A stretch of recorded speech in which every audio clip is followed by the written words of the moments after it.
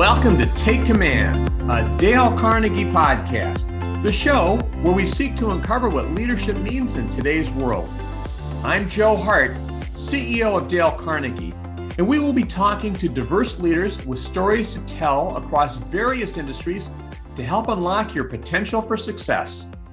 We will be sharing real-life insights into leadership, which in turn can help spark the next level of your growth as a leader. Today's guest has achieved extraordinary things in professional sports, business, media, philanthropy, and in his personal life. He is a National Baseball Hall of Famer, a 12-time All-Star with over 3,100 hits and 465 home runs, and he hit the game-winning run in the 1992 World Series. He's active in numerous businesses. He has served on multiple boards, including Hackensack Medical Center and Morehouse School of Medicine, and his philanthropic efforts have supported thousands of people around the world.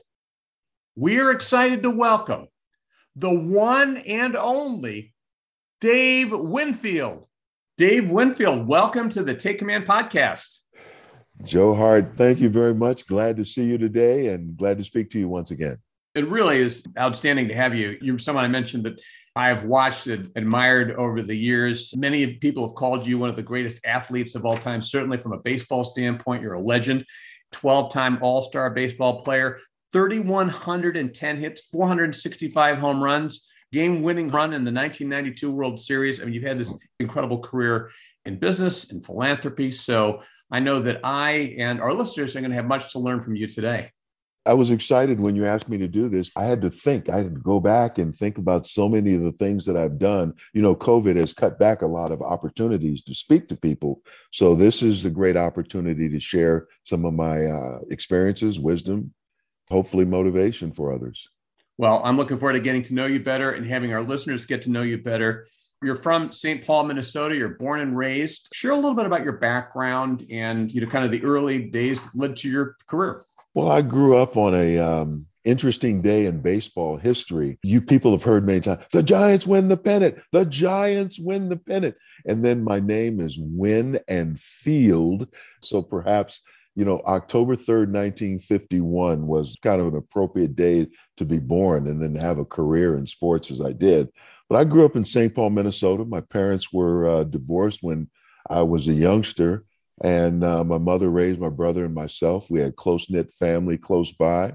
We didn't have a lot of money and didn't travel a whole lot, but it was a loving, caring family and gave me great guidance. And I think it helped mold me to the person I am today. I know your mom really had a formative impact on who you are and your values. You talked about your mother. Share a little bit about how she affected who you are today.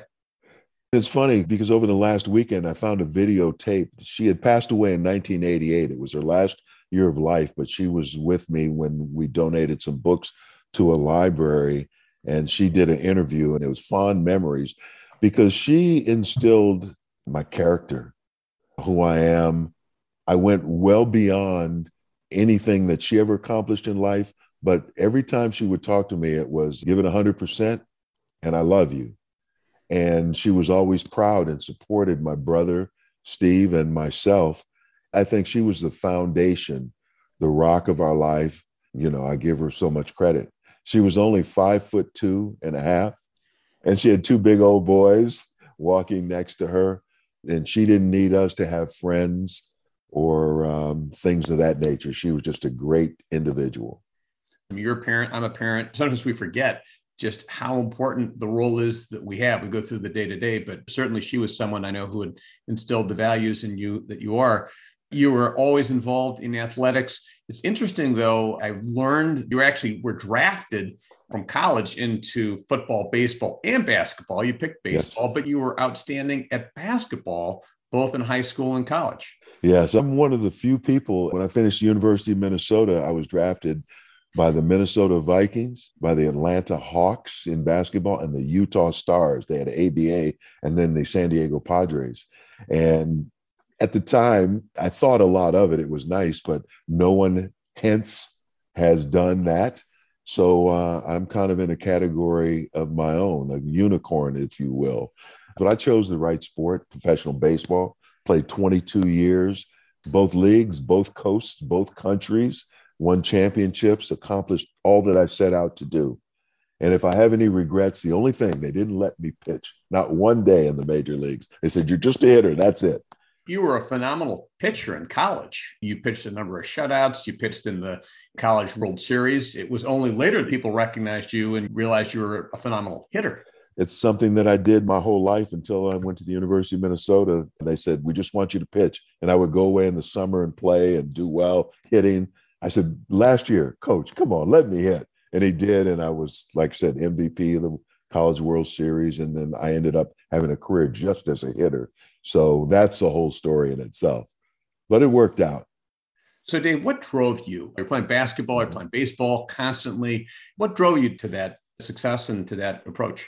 That's a great question. When I would play sports, I would listen to the coach. I would give it the best that I had every day. It was just me. It took me a long way. I developed in ways that no one had seen. I wasn't like blessed being the tallest, strongest athlete from day one. It wasn't that way. When I played a sport, I gave it everything I had, and positive things resulted through bad coaches, through good coaches. I developed as an individual, physically, mentally. Kid from St. Paul, Minnesota. It wasn't like I was destined to be the Dave Winfield today. I just worked at it and it evolved and good things happened. You had kind of this inner drive. You kept getting better and better. I know that we've talked and you believe strongly in personal growth, continuous improvement. What advice do you have? I mean, you must have seen players that didn't have that and they had talent, but they may not have had that drive. What are ways that you've seen? How do you encourage people to kind of be more motivated, to really bring out their best? How do you coach people to be their best? Well, you can coach some will accept advice and some won't. I remember even at the professional level, there were guys who were afraid of the challenge in front of them. To be more precise, we're going to face Tom Seaver today or Bob Gibson as a pitcher or Steve Carlton. And they said, oh, my fingernail hurts today. Oh, my back is a little stiff. So they were never up for the challenge. And I remember just saying, if I don't face the best, how am I ever going to be all that I can be? And the people that never were up for the challenge, they ended up having part-time roles, shortened careers, smaller expectations, and they didn't have the same kind of career. So sometimes you have to walk through that door, face your fears, deal with these challenges, and then that's the only way you'll find out what's inside of you. Did you ever have those fears? I mean, you must have had fears like everyone else has fears. I mean, how did you face your fears? How did you get yourself over any of the hurdles you might have experienced from a fear standpoint? Well, in the beginning, I think some might have been some false confidence because you haven't been there before. Bob Gibson was one of my heroes. He was a Hall of Fame pitcher. He was pinned on my wall before I turned professional. I was going to play against him one day. I met him personally in the store. I didn't know that he didn't interact with people on other teams. It was basically, I introduced myself and there was a grunt. Urgh. I said, whoa. I said, he didn't extend his hand or anything. I said, when I face this guy, I'm going to get him. And I remember the first time I faced him, he struck me out. And the next time I got up, there were men on base. We were down and I hit a home run. And I took my time around the bases, looked at him all the way, walked across home plate, pointed at him and said, I'm here too. And the next time I came up, 2 pitches were thrown at my head. However, I was very quick on my feet. The thing is, it was one of those things that showed me maybe I do belong. And then I went to my first All-Star game and I looked around and I see all of the people who were my heroes and I fantasized about being there. And I said, maybe I belong. And then I gained comfort. And then I was able to just respond and participate and contribute in different ways, but with much more confidence. So a lot of people, I think, who listen to our podcast, Dave, at different stages of their careers, certainly people who are earlier in their careers can have that exact same feeling that you just talked about, which is, do I belong? I talked to my daughter the other day, new in a job, and you're new in anything. You're just like, gosh, what do I know? How do I contribute and so forth? But there's that lack of confidence. It sounds like maybe you had a little of that just in the early stages, probably like we all do. What advice would you have for people to build that confidence so that they can bring out their best the way that you did? Well, sometimes it comes from knowledge, reading. There were three things that helped me grow as a person. Even when I'd have conversations with people, they say, "Whoa, he knows a little bit." So I would read. So I continued to read, and then I would travel. I began to travel the world. I'd see different cultures. I'd see different architecture. I'd see different food and people and customs, just meeting new people and not being afraid to strike up a conversation. I've had family members say, "You sat on the plane for 3 hours talking to that person. What were you talking about?" I said, "Do you know this was truly a rocket scientist?" I met the pilot of the last space shuttle and we talked, and I asked them, I was curious. I asked questions. I asked him a question: what does space smell like? Oh, that's a crazy question. What did he But say?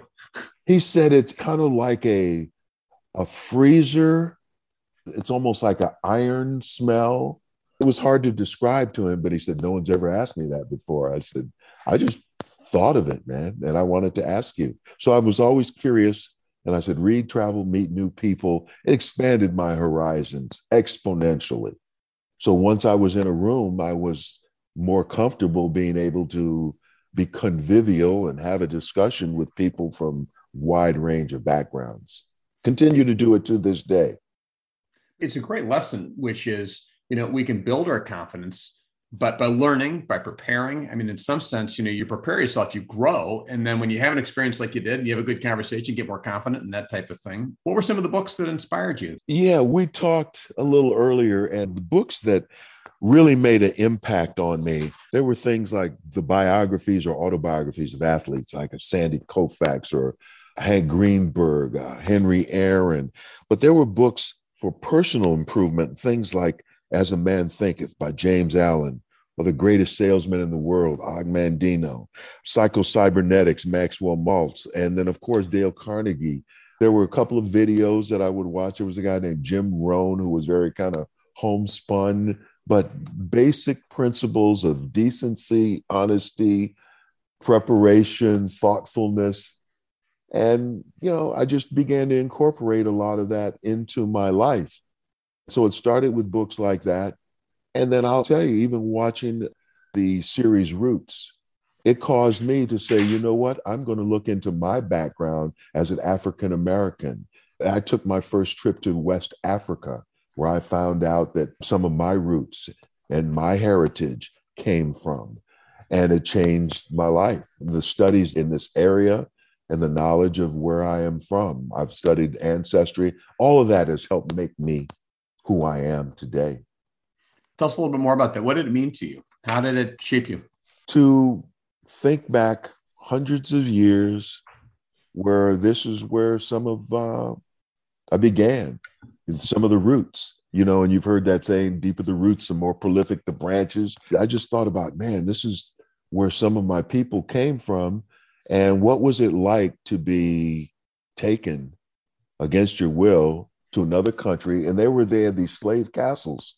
I'd go in the slave castle and you would look out this door they called Door of No Return, and you'd see a vast expanse of water, which was the Atlantic Ocean. And then you're shackled and you're taken to some place that you couldn't even dream of, for a life, horrible life that you couldn't imagine. And so, it'd bring tears to your eyes, and you see these small spaces and you just think of what was it like. And part of it was like, if I am here today, there are people in my background who survived some of the most vile, rough, turbulent times that anyone could imagine. And if I'm here today, I can make it through tough times as well. People asked me when I went through some of the most difficult times when I was playing ball, there were just everything, injuries, lawsuits, people come after you because they think you have money. There were just people dying in my family, passing on, accidents. They said, how do you make it through these difficult times? And when I was injured one year, I jotted down, I called it 40 Reasons for Strength. It just came out. There were about 40 different things that I latched on to, that when at times were most difficult, that I said I relied upon. And so I wrote them in a book that I did called Winning It All, Inning by Inning. some of the things I had to get out of my system because I didn't really think about it. But sometimes I have to think about it, write it down, and then speak about it. A lot of times it comes into existence. And that's the sequence that I go through. It's great that you've shared those things. And thank you for sharing just that powerful experience that you had and what it meant to you. You were talking about adversity. And, life has adversity. Certainly, we all go through it. What advice might you offer people about how to face adversities? How are some ways that you have faced adversity and gotten through those? And certainly these days, these times are adverse times, going through COVID and all the different challenges around that. Oh, yeah. Well, we're here talking today about leadership, and there are a lot of great people and great athletes, but you wouldn't call them leaders. And many times you have to go through adversity to really be respected or really achieve all that you can be. I think of some of the things that got me through it: the family's love and support, spiritual belief, my stature in my career and my community. I wasn't going to let anybody tear me down. I was a parent. I want my respect. All the work that I did in the community through my foundation couldn't be taken away. My heritage, African-American man, and then other people's success that I read about, that was motivation for me. I'd have a sharp focus on what I was doing, and maybe that came over time. But my desire to leave a positive legacy in life, I'm not done yet, so I'm not going to let anyone prevent me from getting where I plan to go. That's a really important thing you talked about in your Hall of Fame induction speech about you want to, give to others, and would love to hear more about that. I mean, so is that something you've always felt? Is that something that's developed over time? What has inspired you to be focused on giving? Well, Joe, it was always a part of me. My mom always gave to others, whether it was the church or to people who had less than us. Minnesota seemed to be a state where I was always here. Major corporations would contribute a part of what they make. And then when I first made it as a professional athlete, and no one else was doing this, but this was one of the first things that I did. We created a scholarship fund called the Winfield Awards in St. Paul. It's still going today. It's 47 years old, but it was for minority student athletes. And if they could emulate or follow in the footsteps of me, not only athletic, academic, and community work, that was something that I would do. So that's a long-standing part of me. It represents me well. And then I was creative and bold enough to say, I'm going to create my own nonprofit operating foundation, 501c3, when I start making a little bit more money. And then people would always join in because they follow athletes. I kind of envisioned myself as a Pied Piper.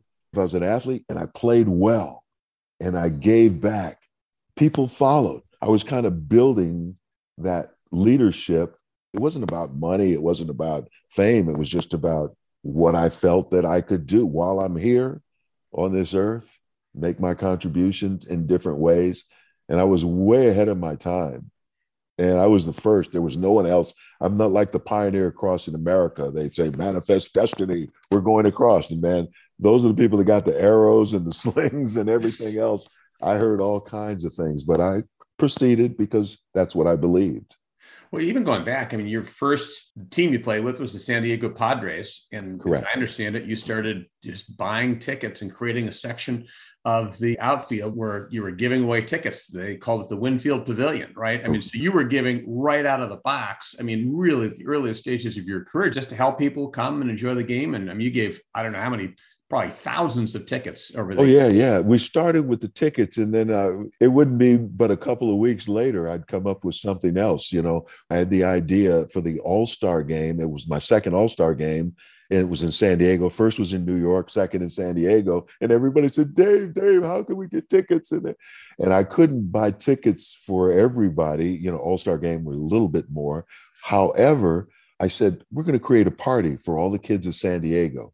And then I asked the Padres to open up the gates of the ballpark to let people in and watch us have batting practice. See, nowadays you see a week-long festival.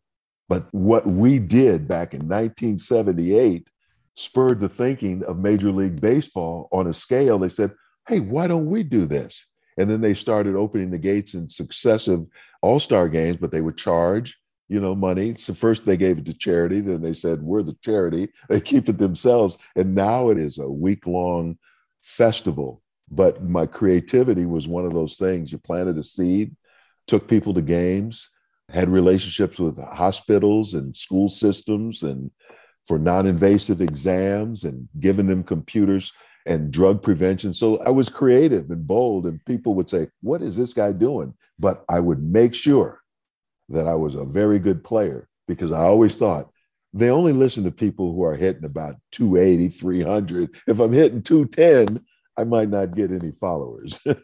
That was part of leadership too. So it motivated me as well. Well, one thing that I take away from this and that inspires me certainly is that we can always do things for other people at any stage of our career. It can be big or small. You had the idea to open up the ballpark. You had the idea to buy seats for kids who might not otherwise be able to go to a game.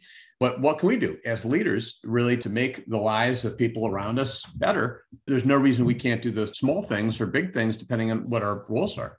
Oh, absolutely. I mean, people ask me, even in an era of a lot of inequality and a lot of things that are happening out there, I just tell people you can make a contribution. And you said it, I'm just saying it another way. Wherever you are, whatever you do, how much you have, there's always something you can do for others. So I'm not going to tell people just one thing, be a volunteer with this organization or make a contribution to this group. Whoever you are, whatever you're involved in, you can make a difference in other people's lives, the direction of your family, your community, your organization, or your country. We can all do something. The ironic thing is, I'm sure you probably found this to be true too, is that it feels like no matter how much you give, you always feel like you get more back. You do something nice for someone and there's a satisfaction that comes back 2 or 3-fold sometimes. No doubt, no doubt. And you never know when, where, or how it comes back. Even on a small scale, I remember as my twins, they're now 27, when they were very young, and throughout their life, we'd go somewhere or do something, and maybe a door wasn't open or opportunity wasn't there. And next thing you know, there's a tap on the shoulder. Winfield family, we can get you on this airplane that, because I love what your dad did for it. It wasn't about, oh, he hit 465 home runs. It was always, he helped my cousin with a scholarship to go to SUNY, college back in New York City back in 1984. It's like, whoa. So I have been blessed with so many responses to things that I've done to unknown people and known people as well. I look now, one of the people that won one of the Winfield Awards in Minnesota is the mayor of St. Paul, Minnesota, Melvin Carter. He got a stipend to go to Florida A&M. His career and life began in that respect. There's so many more that just turned out to be great citizens, but I feel good about it. And it's the great thing too, when you help someone, like you said, you don't know where that's going to go. You also make the distinction between achievement. People can achieve things, and then there's contribution. I want to ask you more about leadership. I know it's a topic that's passionate about. Before I do, I've got to ask you a little bit about baseball. Not that they're mutually exclusive. They're not. But you played for 6 teams. You had a very illustrious career. As you look back on that career, are there 1 or 2 things that stand out as, kind of either defining moments or main parts of your career that really make you proud or that you learn from? There are a lot of individual awards that I won. As a career starts, you never know what you're going to do. You could just have an average career in terms of numbers or earning capacity or length of career. So you never know. Once I started winning some awards or becoming an all-star, all these were great. I got to 3,000 hits. That was great. Winning a World Series was the pinnacle for me because it was done as a team. As an athlete, I mean, there's a lot of people that can make contributions, put up great numbers. But when you're part of a group and you show leadership and help people reach the pinnacle of success, they are forever your brothers in this game. They may not have been the greatest in the world. There were so many times I sat with guys that just having conversations with them, bolstering their confidence, a pat on the back because they made a contribution. But winning that World Series in 1992 in Toronto, where it wasn't for a city or a state or a region, but a whole country. That was the pinnacle. Absolutely. It's interesting, though, as you reflect upon that experience, you're thinking also about just the connection with the people. I mean, the teamwork that you have is about helping each other out, building each other out, working as one team. As you said, it was a whole team. You happened to hit that winning hit. And at the same time, it's the team coming together and the contribution we made together. So, Dave, you're in the World Series. The game's on the line. You stand up to bat. There are 2 outs. And you're looking at this pitcher. I can't imagine the nervousness you must have felt. How did you keep your mental toughness in that moment to then be able to hit the game-winning double? Almost 10 years, 11 years before that, we had a World Series. We didn't win, and I didn't play well. I just say I didn't get the results I imagined. I was able to win at every level of play, from youth baseball to high school, to college and professional, and you feel you're going to carry on the tradition. You prepare the same way. You don't take it for granted. A lot of confidence, and sometimes you don't get the results that you anticipate. So here I am 11 years later, and I get that opportunity once again. The way I prepared for it was to block out all distractions. No one could call my house. No one could ask me for tickets. They had to go through my wife, and they didn't really want to do that. Those that did, who were met with, you'll have to find your own way. There was some white noise in my headsets. I didn't want to be distracted by noise, words, images, anything else. I knew I prepared myself the best way I could, physically, mentally, and didn't let anyone distract. The opportunity came up again. I said, here's my chance. More than a decade later, 3-2 count. Here's the pitch. Bam, base hit. I know what other people in the stands are thinking. I try to keep that out, block it out. But when I got a hit and the ball went by the infielder and the runs came around the bases, and I stood on second base, the visitors' ballpark, 50,000 people quiet, maybe 1,000 people cheering for us. Threw myself back when I was a youngster. And that's where I would end practice. Men on base, game on the line, 3-2 count, you get the hit. That's the way you end your practice. You don't end on, well, I swung and missed and struck out, took the bat back to the dugout. That's not the way I ended my practices throughout life. So I was able to get to what I envisioned some 30 years before, 20 years before, 10 years before. And I had given it my best every day that I performed as a professional, yet I had not reached the pinnacle of success, but there it was. Well, you achieved an incredible thing, not only in that game, in your career. I'm just struck by the fact that in many ways, you'd been preparing for that at bat for decades, that focus, that mental preparation. And that's something that all of us can do too, as we think about whether we meditate or prepare ourselves or build ourselves up or whatever it is, but we visualize ourselves in that position where we're winning. It's a powerful story. And thank you for sharing it. I had a 22-year career. I'm the same person, but the first 2/3 of my career were not what I anticipated, not what I expected. It was very difficult, made that way by forces that I didn't imagine. When the last third of my career and the last 4 teams I played for turned my career around. So I had that endurance. And I had the mental toughness to get past some of the worst times in my life, the places that I went and the people I met, and the mental focus and toughness.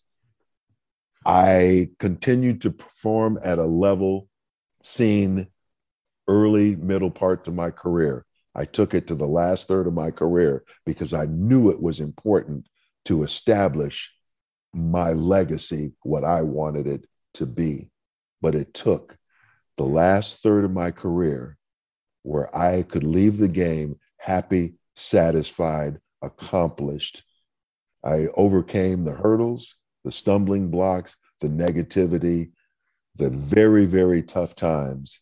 to make it to that last third. Well, it's inspiring too, because I think sometimes people don't realize all the hurdles that we have to overcome. And certainly you overcame that. Endurance, that perseverance is often what wins the race, or in your case, helps you cement just a phenomenal baseball legacy.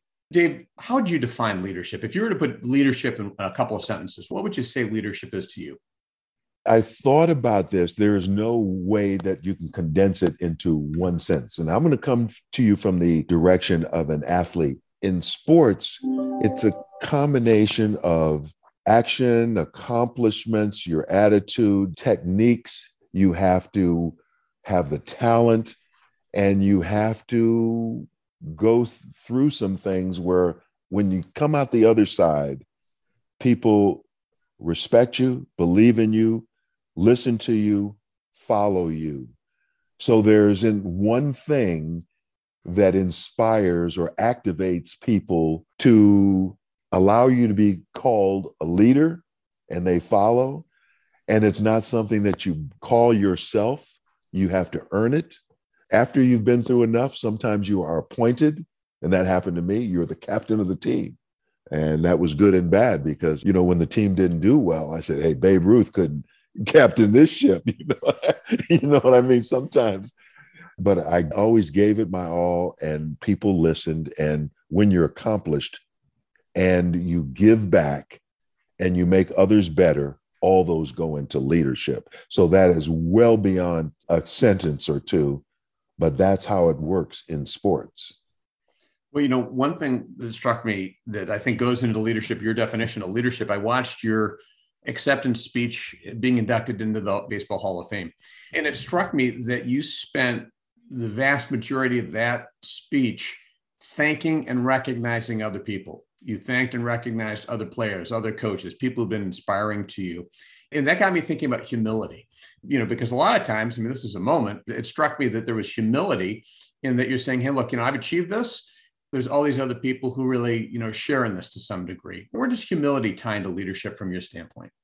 In my speech, it's funny, all the guys behind me, my heroes and stuff, were, speed it up, Dave, speed it up. But I said, hey, look, I have this podium one time, and I'm going to give credit to the people who helped me get there. I was on the shoulders of many others before me, where times weren't so great. Opportunity wasn't so great.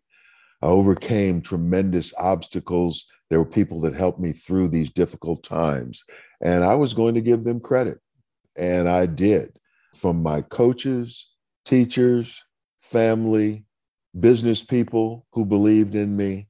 And I gave them credit because I know I didn't do it all myself. No one achieves the heights of so-called quote unquote success by themselves. They're delusional if they think they did it themselves.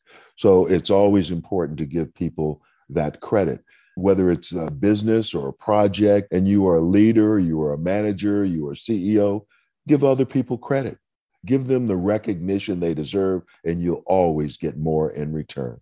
It's a great philosophy, and it's really true. When people think that they achieve things on their own, it is delusional, right? It's arrogant because all of us achieve whatever we achieve in part because of the other people who help support us. And like you said, when you give credit like that, I think that also builds that view of people wanting to follow you as a leader. Certainly that was a great speech that you gave. Well, I appreciate that very much. And, you get one shot at it, and I gave it my best. I was at the outer limits of length, but that's all right. I took my time, and I'm very happy. Well, you talked in that speech about 3 points that you really took from your experience. You talked about values and character, continuous learning, and self-improvement. Share your thoughts on those with our listeners, if you would. Continuous learning. I can recall from the time that I finished at the University of Minnesota and I was trying to learn the game of baseball at its highest level. I would take my yellow pad out. I had a yellow pad at home. I still write down everything, my thoughts.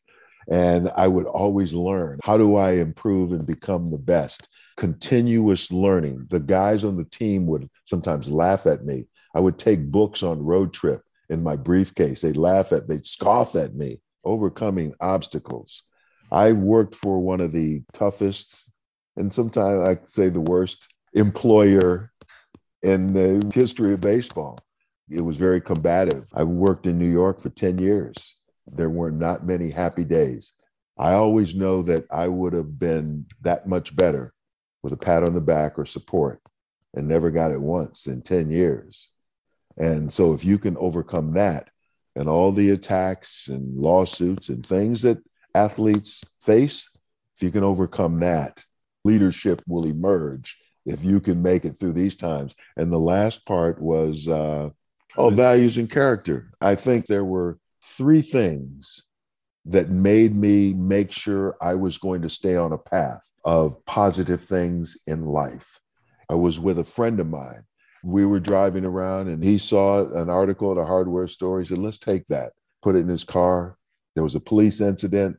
That was one thing, that bad things happened. The next thing, I was with the University of Minnesota, and this was a team thing. Team got into an altercation, and all of our guys, against another team. And we got a lot of the bad press and positioning. It was 50 years ago. Some of the guys still hear about it today. And the third thing was a friend of mine, it was a roommate for a while, was killed in a robbery. I look at these things. After one thing, I said, I don't want anything like this to ever happen again.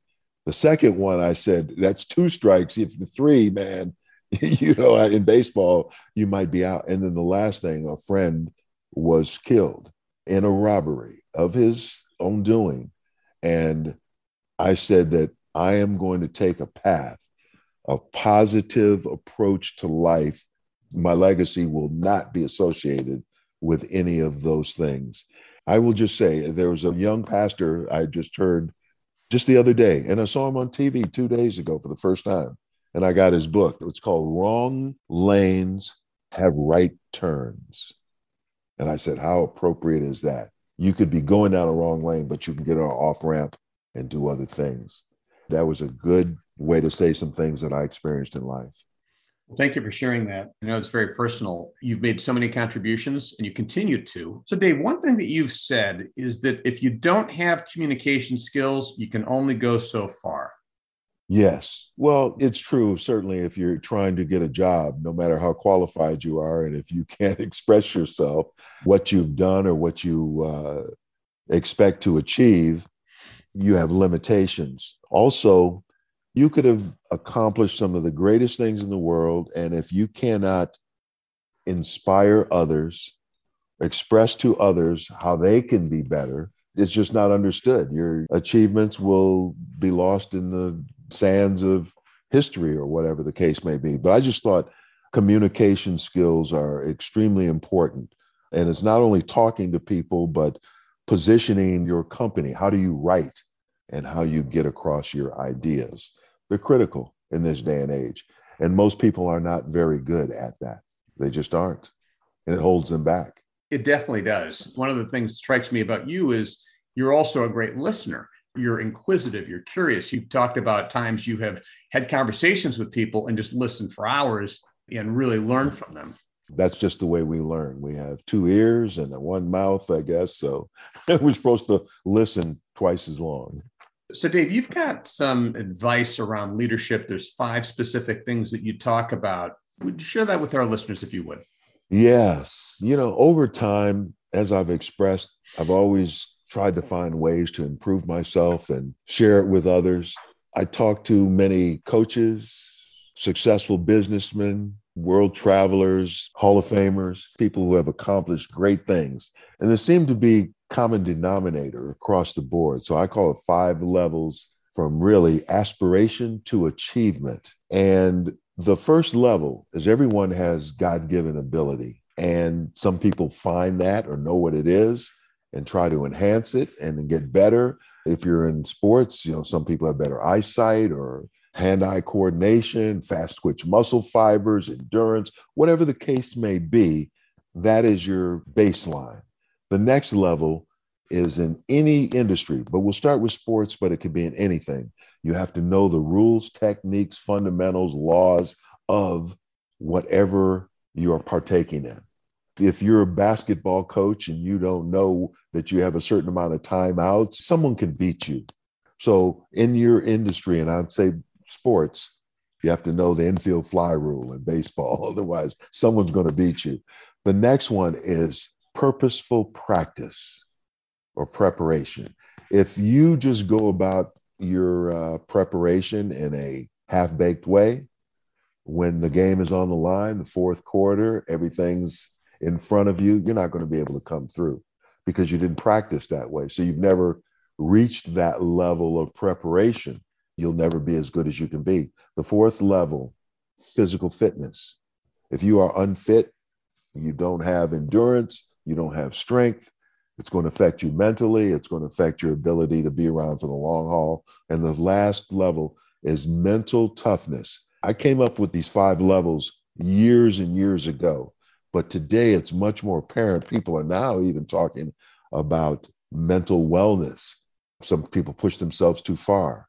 As much as I've been through, somehow I made it through the gauntlet, through the swamp, through the quicksand, and came out the other side.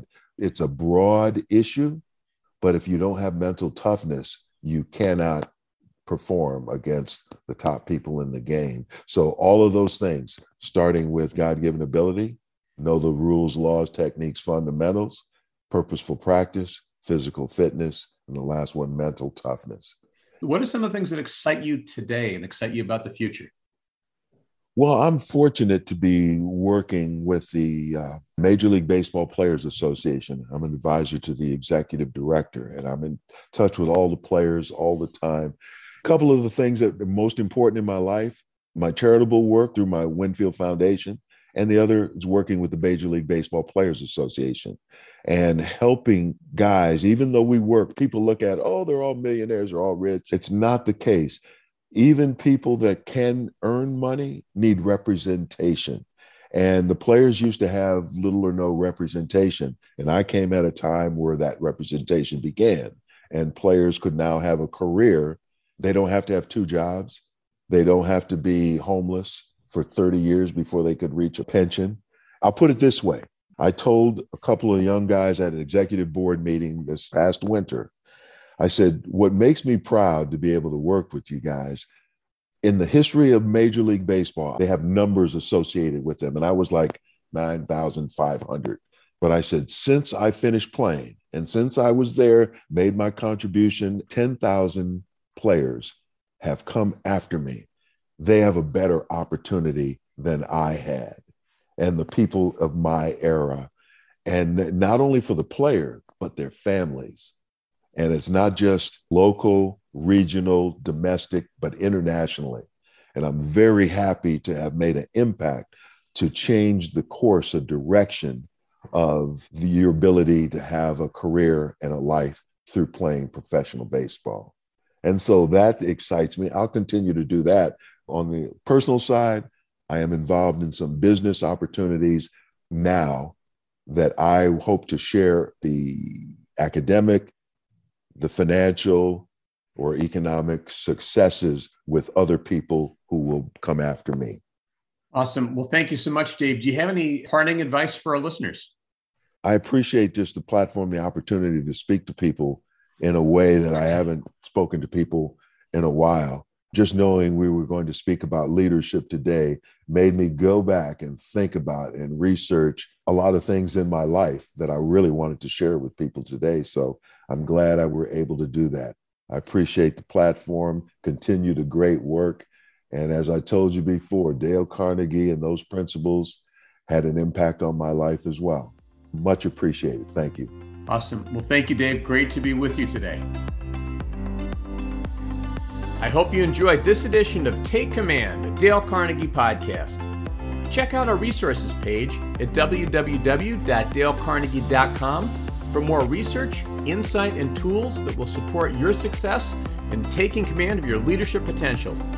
If you enjoyed this episode, please consider rating it and subscribing to us on iTunes, Spotify, Stitcher, or wherever you get your podcasts. As always, thank you for listening, and we look forward to you joining us at the next episode of Take Command, a Dale Carnegie podcast.